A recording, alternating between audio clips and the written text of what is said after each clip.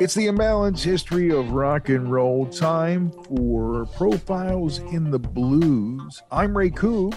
I'm Marcus Goldman. The last time we talked about Profiles in the Blues, Marcus, it was about Bessie and the Wolf. And we really can't talk about the modern blues without the two guys that we're discussing today on the podcast. These two shaped modern rock and roll as to what we have today. An exceptionally, insanely talented, brilliant songwriter. And you have a guy who bent the blues and really made it appeal to the young white kids all over the world. They changed the blues and gave us rock and roll. In case you haven't figured it out, we're talking about Muddy Waters and Willie Dixon. Joined at the hip, brought to you by Boldfoot Socks. Check them out at boldfoot.com when you need a great pair of socks that look cool too. Check them out at boldfoot.com. And by Crooked Eye Brewery in the heart of Hatboro, pouring the cure for what ails you since 2014. You can hear a lot of good blues there at Crooked Eye, I can tell you that, buddy. Especially on your vinyl nights when you show up and spin some of those old records. Second Tuesdays, come on out. The cats we're talking about this week were there at the beginning, man. They were there when the blues had a baby and named it rock and roll, you know? And the funny thing is the proximity of the birthplaces of so many of our central characters in this episode. First, of course, McKinley Morganfield, born April 4th, 1913 in Issaquah County, Mississippi. That's just north of Vicksburg. That area is at the bottom of the Delta. That area is near where the Yazoo River merges with the Mississippi with that heat and that humidity and those swampy fields. Well, my home's in the Delta, way out on that farmer's road. It also gave us some of the most amazing musicians in the history of the 20th century. Just downriver from where Muddy was born, Vicksburg, Mississippi, the birthplace of William James Willie Dixon, July 1st, 1915, a couple years later. These two men, what they would do as they traveled and made their way to Chicago to collaborate, along with others, to create chess records and the amazing impact of the Chicago blues. That's a story we can't tell right here, but we're going to do our best to talk about them and their parts in it as we try to continue to build Profiles in the Blues here on the podcast. By the way, it's also worth noting that Muddy's right-hand harmonica player, Little Walter, was born in Louisiana about 150 miles southwest of Vicksburg. Keeping that circle tight, Bo. Have you heard the rumor or the possible way that McKinley Morganfield's name, Muddy Waters, came to be? Well, there's always legends. What you got? The legend I have is his grandmother, Della Grant, who raised him after his mother died, gave him the nickname at an early age because he loved to play in the muddy waters of Deer Creek, which was nearby where he lived. Yeah, and gets the waters from that too, I suppose. Speaking of being raised, he was raised in Clarksdale, which is near the legendary crossroads of Robert Johnson. He said he never met the man. Well, this song come from the cotton field, and the boy went and put the record out, Robert Johnson. He put it out walking with me. What was the title he put it out under? He put it out on as the name of Walking Blues. Uh-huh. Did you know the tune before you heard it on the record, though? I knew the tune before I heard it on the record. Who'd you learn it from? I learned it from Son House. Son House, who's that? That's a boy that took a guitar. I don't know where y'all... Both on the road. And how old is Son House? Oh, I'm not his son. He's aged. He's about 47. Did you know Johnson yourself? Robert Johnson, no, I didn't know him play. Is House a better player than Johnson is, you think? I think they're both about equal. Uh-huh. And while we're still in Mississippi, north of all this, closer to Memphis, Jimmy Rogers is born. He becomes Muddy's guitar player and then does his own thing and becomes his own legend. When Muddy Waters was playing around the Delta before he got to Chicago, he had heard about this white guy from the big cities up in the Northeast that wanted to talk to him. And he was all like, what's this about? Why does some white guy want to talk to me? And he was really skeptical at first, and understandably, because a lot of African Americans had been treated extremely poorly. and had been ripped off in so many ways financially with music at that point. So, of course, he was skeptical. But when he and Alan Lomax drank water out of the same cup, he trusted him at that point. It was a big deal, man. That's a huge deal. That kind of stuff didn't just happen even in polite company. It said, you're no different to me than my brother. When Mud felt something like that, it bonded him to a person. Well, a lot of people that we're already talking about were down in Mississippi, and the place to go really was Chicago. And the bug bites young Muddy Waters, and he goes up there after he talks to Alan Lomax on the porch and all that. The recordings are pretty astounding when you think about the time. And Muddy really knew how he felt and what he was about even before he went to Chicago. Once he got there, man, he changed everything. It's fascinating to learn about that migration north for the African Americans. Some went to Chicago. It seems that the blues people and the sinners went to Chicago, and the more religious gospel folk went to Detroit, because you had the Motown and the jazz that came out of there, which was more innocent, as I use quotes. Think about it. And the blues. There were saints and sinners everywhere, brother. I know that, but think about the musical styles and the belief systems about those musical styles at that time.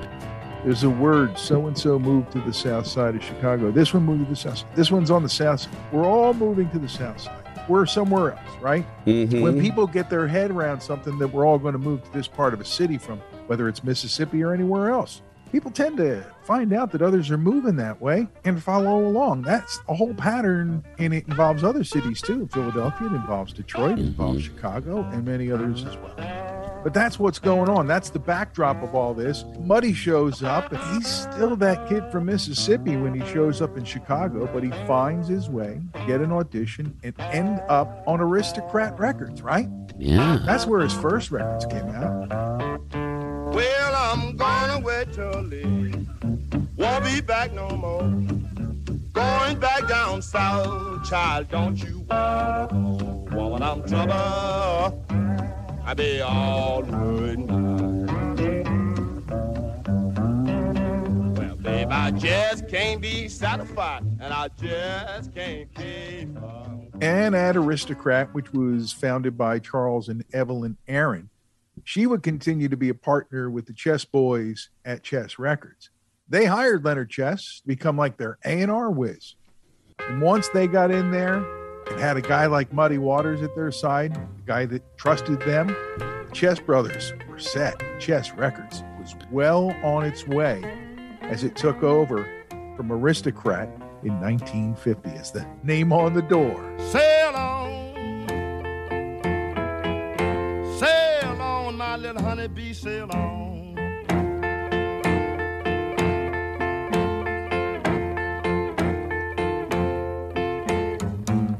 Sail on, my little honeybee, sail on. And oh, yes, that famous door, 2120 South Michigan Avenue, so famous that when the Rolling Stones went there to record about it, they called this instrumental thing they cooked up 2120 South Michigan Avenue. Right there, that's where everything was happening. Studio, the offices, everything. Mud was the main guy, both at first and for a long time. But further down the road, we're going to talk more about a man who wrote almost all the songs that were huge for Chess Records and songs that became part of the 60s and 70s music fans' musical lexicon through the covers and adaptations that would be done by bands. We'll talk about that too. But here at the beginning, man, they needed songs. I guess that's why Willie got involved. He could probably write songs in his sleep. He probably already had 500 songs that he had written in his sleep ready to go. In the way he wrote songs like You Need Love, which was lifted by Zeppelin for a whole lot of love. The line, baby, way down inside you need love, came right out of that song. Mm-hmm. You are fretting, and I am petting. Lot of good things, oh, you ain't getting. Baby, way down inside, woman, you need love. I know you need love. You just gotta have some love. And that's written by Willie, right? Got Muddy on it. You got Earl Hooker on guitar and the great Jackie Brinston on saxophone, dude. Wow. What a lineup. All kinds of people show up on these early recordings. Yeah, Ike Turner was even involved in these early recordings in the production end as well.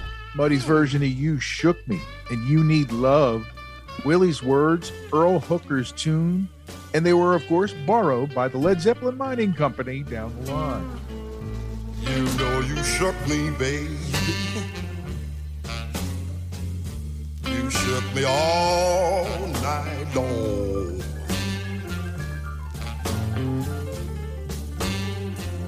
You know you shook me, baby. You shook me all night long.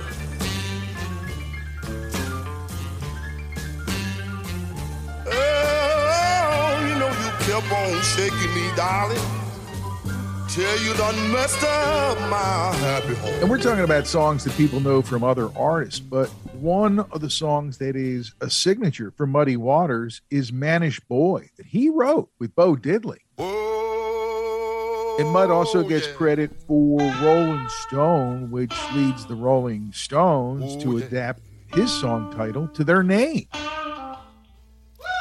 Everything gonna be all right this morning. Oh, yeah. And Mud became good at recording songs that were initially recorded by others and making them his own, like Sonny Boy Williamson's Good Morning Little Schoolgirl. One of the first songs, and maybe this includes you, Marcus, that people hear by Muddy Waters is I Got My Mojo Working. It wasn't his own song. It was recorded by Ann Cole in 1956 and written by Preston Foster, but he made it famous. Another song that spoke to Mud, Love the Life I Live, written by the great Willie Dixon. Here comes Willie Dixon, ladies and gentlemen. See you watching me like a home. I don't mind the way you talk, but if you take me something, got to give. I live the life I love, and I love the life I live.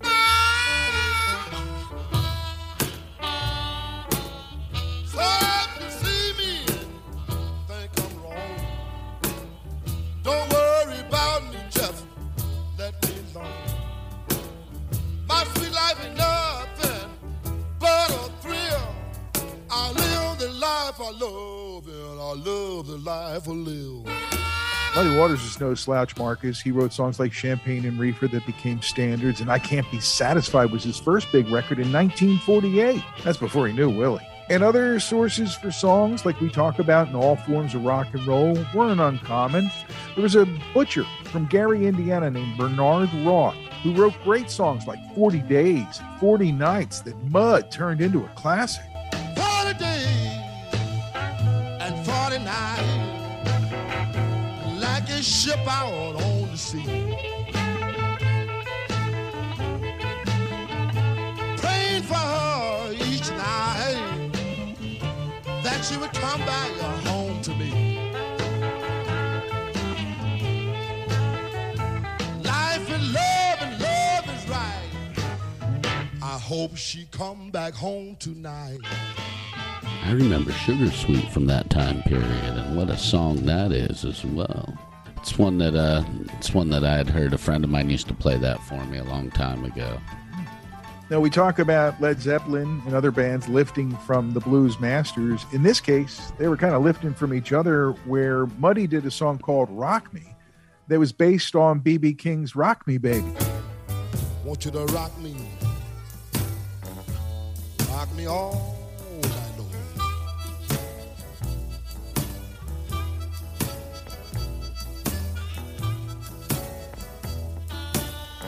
Want you to rock me all night long.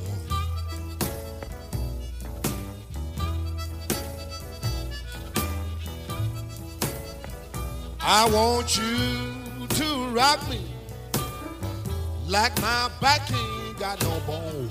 theft within the era. There was a lot of that going on, and if you listen to even the early days of rock and roll, a lot of these musicians borrowed notes and chords and segments from each other and changed the songs a little bit. It was very common in those days. If you hear some of the similarities between some of the old blues songs and some of the old early rock and roll songs, you hear all of that.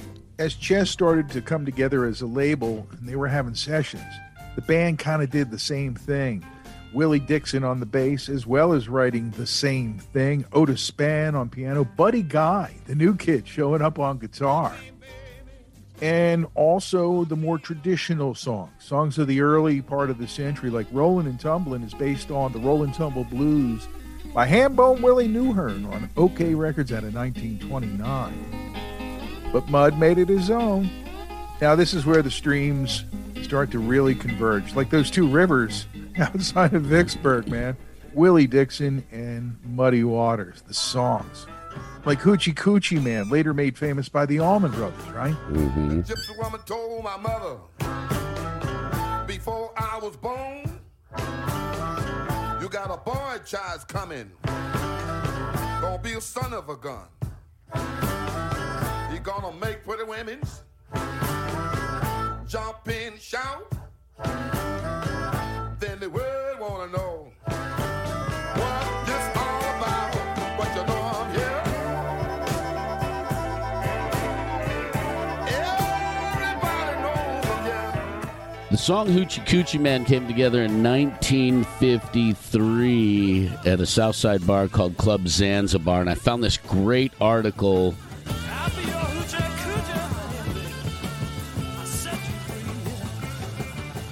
in Paste magazine called Forgotten Giants, Willie Dixon, the poet laureate of Chess Records. It was written by Jeffrey Himes in 2018. That night in 1953, Dixon grabbed Muddy Waters as he came off stage and told him he had a song that could be a hit for the singer. He said, "Man, this is a natural for you." And this is according to his autobiography, I Am the Blues.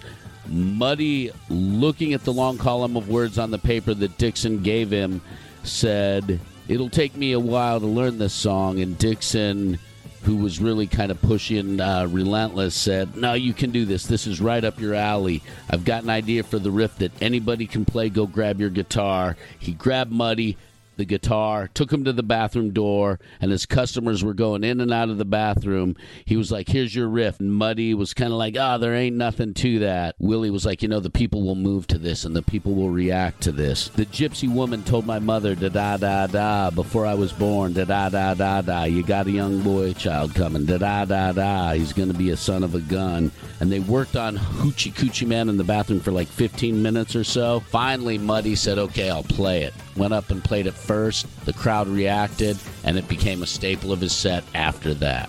Talk about a bridge to trust right there between the writer and the artist performing. And in real time in a roadhouse, can be kind of dicey, just saying, in that era. That's so awesome. And I'm just going to say, Willie Dixon, in a lot of ways, is the essential element that made Muddy Waters a superstar in the blues world and beyond, because his songs helped to propel him to a whole nother level. Like I Just Want to Make Love to You. Muddy's recording with Otis Spann and Willie on the bass, Little Walter on the harp, and Jimmy Rogers on guitar. I don't want you to be no slave. I don't want you to wake all day. I don't want you to be true. I just want to make love to you. I don't want you to wash my clothes. I don't want you to keep a hold. I don't want your money too. I just want to make love. Oh my God, what an all-star band. And on all these records, Chess's secret weapon on drums, Fred Below, bam. I loved listening to Otis Spann bang the ivories, man. That dude is special. He could play like nobody's business. The feel that came out of his fingertips was just unbelievable, and the emotion that you felt from when he hit those ivories, holy smokes. Thing looks so lonesome when you ain't got a shelter over your head.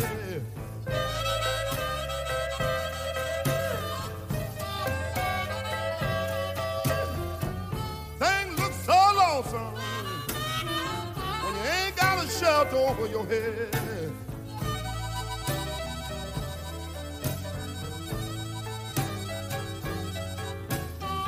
When you could have been at home. And seriously, that harmonica blowing is insane. The way Little Walter just wrecks that harmonica, the harp, or whatever they call it. It sounds like he's blowing a sax. He reinvented the way the harp is played for both blues, rock, whatever contemporary form of music you want to put the label on. He reinvented the form when he started playing with Muddy. And then on his own as a solo artist, before his death, he had become pretty hot in the world traveling department, and had a string of hits as Little Walter. But let's talk about Muddy and Willie's songs. I'm Ready. What a great song. And it spoke to the modern blues listener in a way that refinishing songs from the past and doing those kind of things and working off of old forms didn't seem to translate. The thing that really translated, and we wouldn't even know how well until the 70s, was the way that Willie Dixon wrote shit to make it transmittable to the world and acceptable by the world because of the form. I want to be loved. What could be more profane and wonderful than that? But Muddy Waters wrote a lot of his own songs, including another one that made it onto an Allman Brothers album, Trouble No More. And he loved Louis Jordan. He played a bunch of Louis Jordan songs and recorded them. Let the Good Times Roll, one of the great initial songs that cross over from jump music and orchestras into rock and roll, right? There was a lot of that jump start in his early sound, and it kind of evolved from there as he... I think they all did, kind of. Yeah. Did you notice that, too, as you were listening, that bands jumped from jump, so to speak, and slid right into their own thing, the way that folk artists were doing, too. Yep. Neat. And some of it had to do with the electrifying of the Mississippi blues, because all of that was acoustic, and then all of a sudden it had this little punch in the mouth or this electric oomph to it. And when they kind of sped it up a little bit and added a little kick to it, made people move. And so electricity definitely helped, man. Definitely helped. Wow. In Cycle, they had their run into the 60s. And then things kind of died down until a bunch of kids from England who had discovered their records started putting them on their records, and their songs became popular again through the Stones, through Cream, through Led Zeppelin, right? And in the middle of it, right before Led Zeppelin drops on the world, Muddy Waters records and releases Electric Mud in 1968. This fucking record, man, if you haven't listened to it, go find it anywhere that you can find it and listen to the whole thing. It's Muddy redefined with what's been going on in England in mind. Marcus, I don't know how familiar you are with the work that Muddy did with Johnny Winter in the 70s. Made a couple of records there. And as the train got rolling in regards to newer artists supporting and working with the artists who inspired them, it includes an album called the Muddy Waters Woodstock album. No, he did not play at the legendary 1969 festival. But in 1975, he did go to Levon Helm's house in Woodstock and record an album that included efforts behind him by Garth Hudson of the band, Paul Butterfield, Bob Margolin. Bob, if you're listening, please reach back. Pine Top Perkins, the legendary piano player. You talk about Otis Spann. He and Pine Top, man, they were the best. And it also included Levon Helm on drums. And he was kind of like pulling the strings, even though Henry Glover was the producer. And this started to generate some interest in Muddy Waters amongst the younger audience. And that leads Muddy to sign with Blue Sky Records. And that leads to Muddy working with Johnny Winter for one of my favorite blues albums of all time, Hard Again, which comes out in 77. Little girl,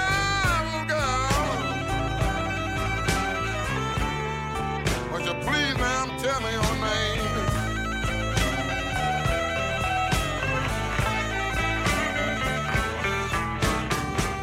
Little girl,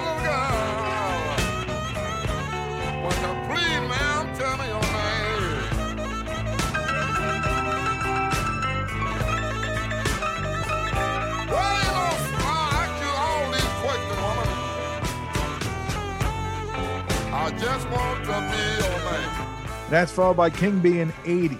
Two great Muddy Waters albums if you're looking for later period stuff. And Marcus, we kind of talked about it earlier. I did get to see Muddy Waters perform once, March 27th, 1981 at Emerald City in Cherry Hill, New Jersey, just across the bridge from Philadelphia. He was up there, but the band was smoldering. And the show was memorable to the nth degree, getting to see the great Muddy Waters. And when I say start time, ladies and gentlemen, I mean the one and only, the father of blues, Muddy Mississippi Water. Woo! Boy, are you lucky you got to see Muddy Waters live right before the end. Seriously. Now, when I was a young boy, at the age of 5, my mother said I'm gonna be the greatest man alive. But now I'm a man, way past 21. You gotta believe me, baby, I have lots of fun. I'm a man. I spell him.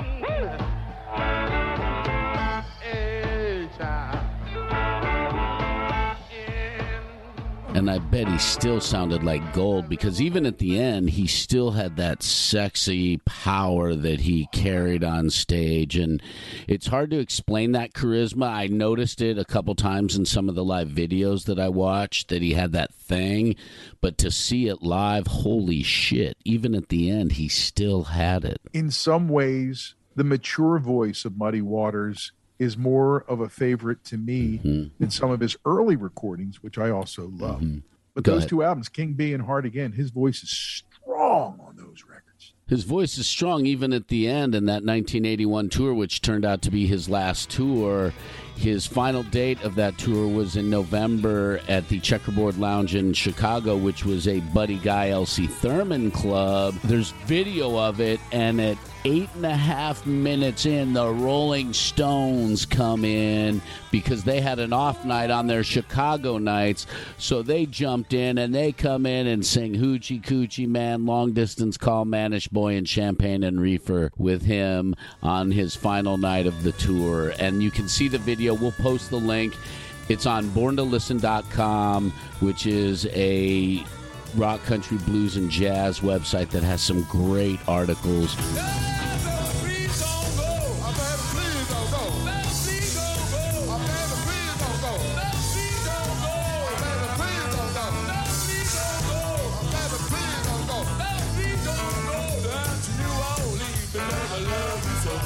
Its title is Live at the Checkerboard Lounge, Chicago, 1981. If you're looking for it, it's on Eagle Vision for the video. Pop Matters has this great quote about Muddy Waters from this performance.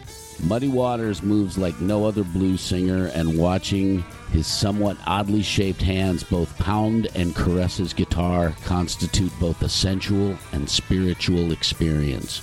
His performance early in the night of Baby Please Don't Go manages to break your heart, send shivers up your spine, and leave you more or less destroyed.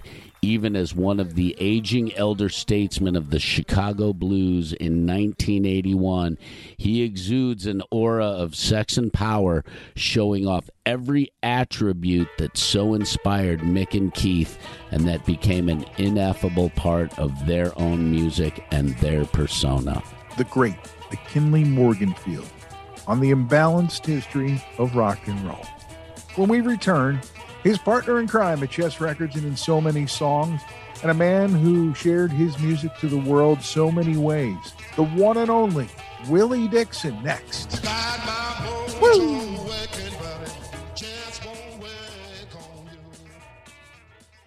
You know, Marcus, when Marisa got back from her power walk the other day, she started doing a testimonial for Boldfoot Socks. So I told her, hold on, and I sat her down and had her record it. Hey, Marisa, tell us all about your Boldfoot Socks. You know how much I love to go out on that 5:30 a.m. power walk, and I'm usually coming home sweating and dripping wet from head to toe. But since I bought my Boldfoot Socks, that isn't true anymore, at least not for my toes. After any workout or one of my long walks, I take off my shoes, I take off my socks, and I can't believe how dry my feet are. Even my socks aren't really that wet. These are the Boldfoot socks that I'm telling you about. They're so comfortable that I barely feel them on my feet when I'm walking or exercising. Every time you put on these socks, there's 2 words in capital letters that have so much meaning. You see the words, be bold. What that means to me is that if I'm going to go out for that walk, that jog, to the gym, wherever I'm going, it gives me a message that I can give it my best shot, that I can be empowered. I know it sounds crazy. It's just a pair of socks, but that's what it does for me. And they also wick the sweat away. That's Boldfoot Socks at boldfoot.com. Check them out and be bold. Hey, Ray, it's been a really fun summer, and included in that summer fun is all the happenings at Crooked Eye Brewery over in the heart of Hatboro. So much going on, including the opening of the Crooked Eye Kitchen and the arrival of Salty Vet's Barbecue. Matt and his team started small, but demand immediately outgrew what they'd done, so they've been making more to keep people fed over there. I got to tell you, man, so much has changed in the way things are going, too. Like, Rich and John are doing a duet now, and they're appearing regularly in addition to all the regulars like the Crooked Eye Band. And with the fall coming on, you're going to see some really nice fall varieties of beers in the and tap cider, room. too, Yeah. probably. Don't forget, it's all there. Craft cocktails, too, at Crooked Eye at the main location, right there off York Road in Hatboro. Pouring the cure for what ails you since 2014, and now pouring craft cocktails and serving up that Salty Vet fall-off-the-bone barbecue. Keep up with what's going on at the Crooked Eye Brewery by following them on Facebook.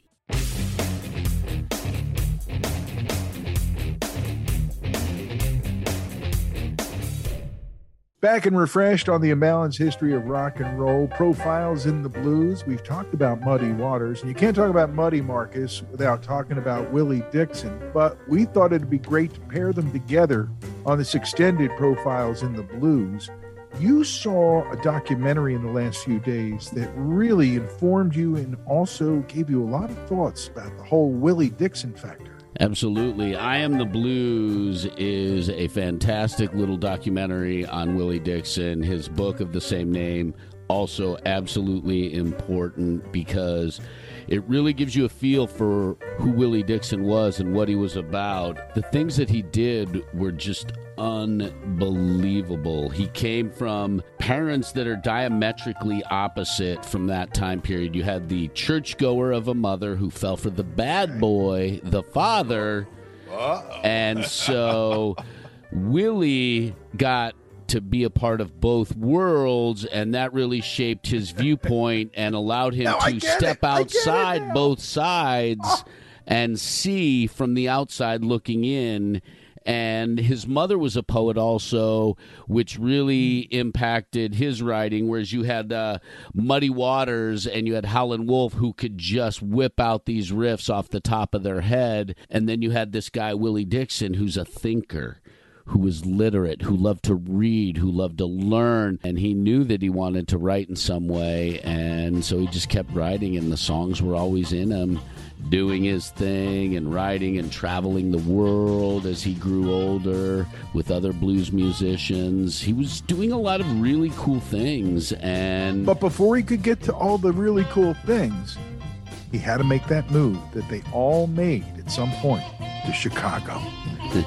Well, I ain't superstitious, but I'm blind and for my trail. Well, I ain't superstitious, but I'm blind and for my trail.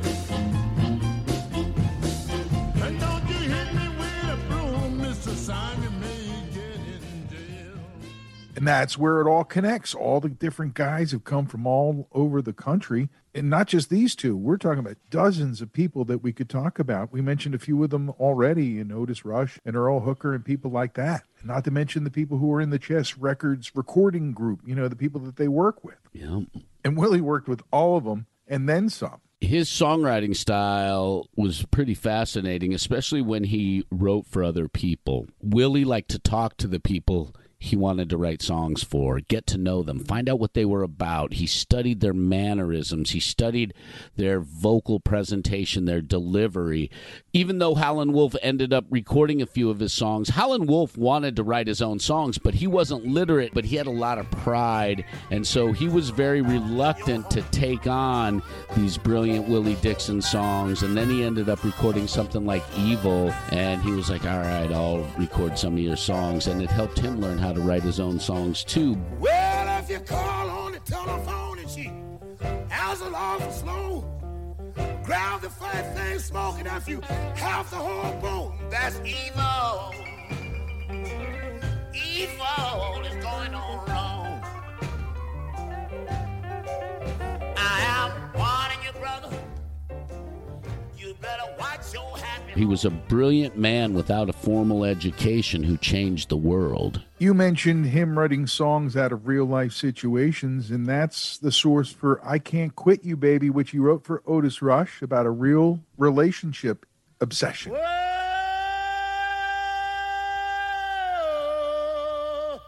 I can't quit you, baby. But I got to put you down a little while.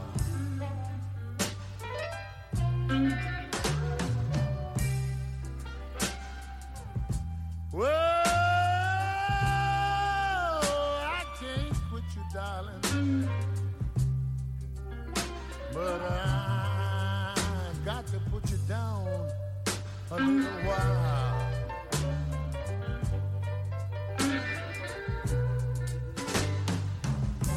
Well, you done made me mess up my happy home. Made me mistreat my only child. As reluctant as Howlin' Wolf was at the beginning to record some of Willie's songs or anybody else's songs, he came around pretty quick on songs like Little Red Rooster or Spoonful.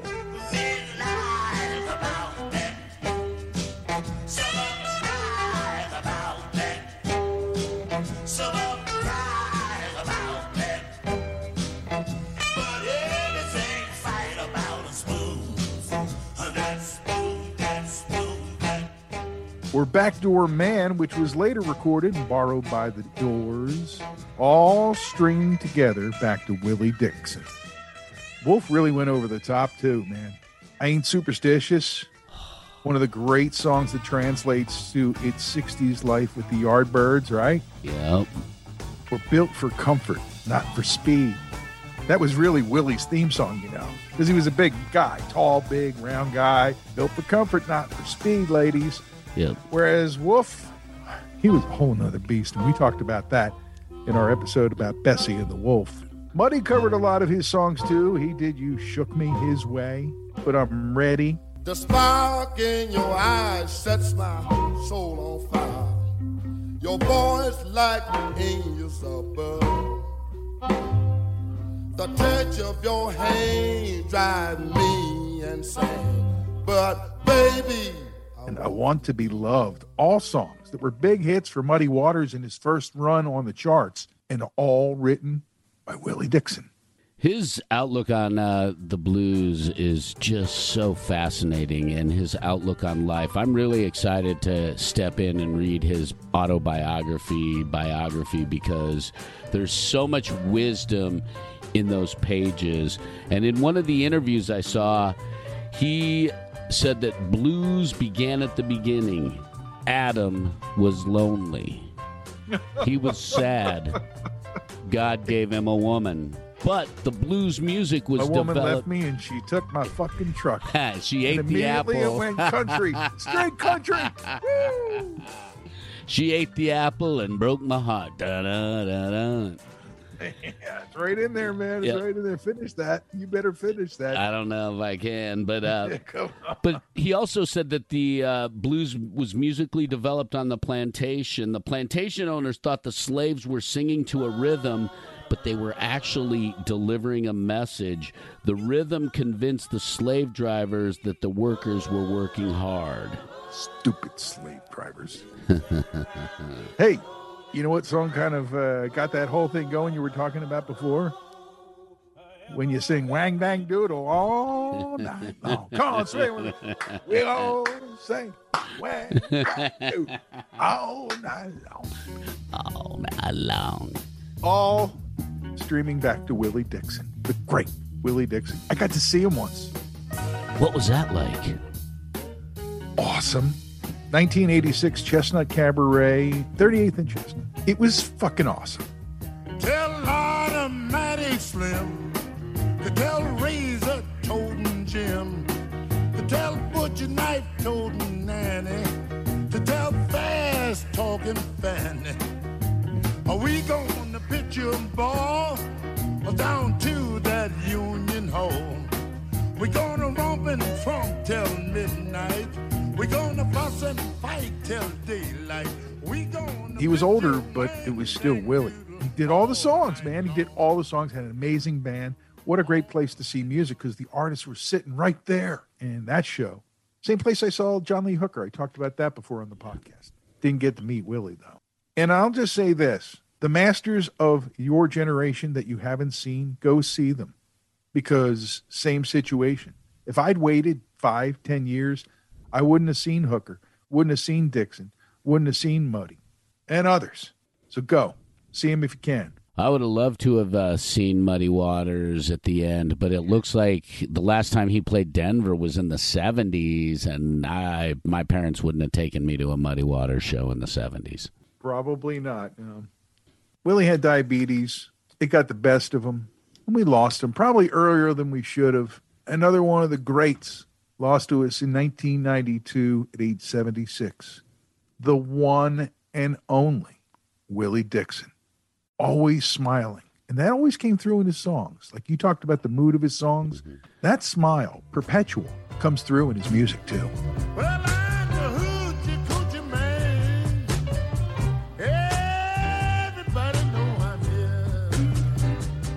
He also enjoyed teaching the youth. He was really, really appreciative of the reception of the white kids in England, like Brian Jones and Keith Richards and all of that. And when he used to play small venues and clubs in England, the kids weren't allowed to be at those clubs, so he and his band would open the back door of the venues and let the kids sit outside and listen to their music. And it was brilliant because those are the kids that became the Yardbirds and Led Zeppelin and the Rolling Stones and everybody else after that. And he said that even in that little documentary, these kids would come up to me and be like, I met you here. Do you remember me? No, I don't remember you. You were a 10-year-old kid. Now you've got hair all over your face. How am I going to remember you? And he always had that great sense of humor. Long way from Vicksburg, Mississippi, over there in England with all them crazy kids from the 60s. What a trip. Oh, what a trip. All right. I guess what it boils down to is just want to say thanks, Willie Dixon. Thanks, Muddy Waters. These guys are the bridges between the blues and rock and roll. Like you said, remember, Ray, when we talked about the moment that Rocket 88 came to be and how it shook the world? And yeah. Even like when Little Richard shook the world. Muddy Waters, Willie Dixon, Howlin' Wolf were those moments as well that shook the world and gave us rock and roll. Especially Chess the Records. songwriting. Chess Records and the songwriting of Willie Dixon. Just amazing. We were talking about who recorded Willie's songs back then when they first were written. Look at the people who recorded them eventually, like Little Red Rooster, the Stones, I Can't Quit You Baby, made famous by Zeppelin, right? Spoonful, Cream, You Shook Me, Zeppelin, The Doors, Backdoor Man, right? Bring It On Home, that was a Zeppelin thing. Absolutely. Ain't Superstitious, the Yardbirds, and later Jeff Beck, Hoochie Coochie Man, the Allman Brothers, Just Want to Make Love to You, Foghat. These are all bands that are classic bands that have spanned the decades. Wang Dang Doodle. Oh, well, my favorite other version is Coco Taylor, but that's just me. We gonna pitch a Wang Dang Doodle all night long. All night long. All night. Woof. That's a whole lot of woman. That's all I'm going to say, Marcus. She's amazing. or was amazing. This is where those songs went when they reemerged for our generation. Yeah. Monster Magnet does a cover of Evil as well, and I forgot about it until I was researching this episode. So these cats have influenced everybody along the rock and roll spectrum. Hey, you got something you want to add about either of these gentlemen or anything else that we were just talking about here on this episode of Profiles in the Blues? Feel free to send us an email to imbalancedhistory@gmail.com. And if you happen to see either of these cats live, we want to hear about your experience as well. We're on all social media. I showed you mine. You show me yours. We're on Twitter @ImbalancedHisto, Facebook, The Imbalanced History of Rock and Roll, and the same for Instagram. But we'd love to hear from you. If we missed anything, left anything out of the timeline, please let us know. We're learning too. I'm going to go listen to Electric Mud, man. Just kind of rock away the afternoon. Thanks for finding it and tuning in. If you're new to the podcast, welcome. So, till the next time that we light the lamps here in the Dark Doc Media Studios, I'm Ray Koob. I'm Marcus Goldman. This is the Imbalanced History of Rock and Roll.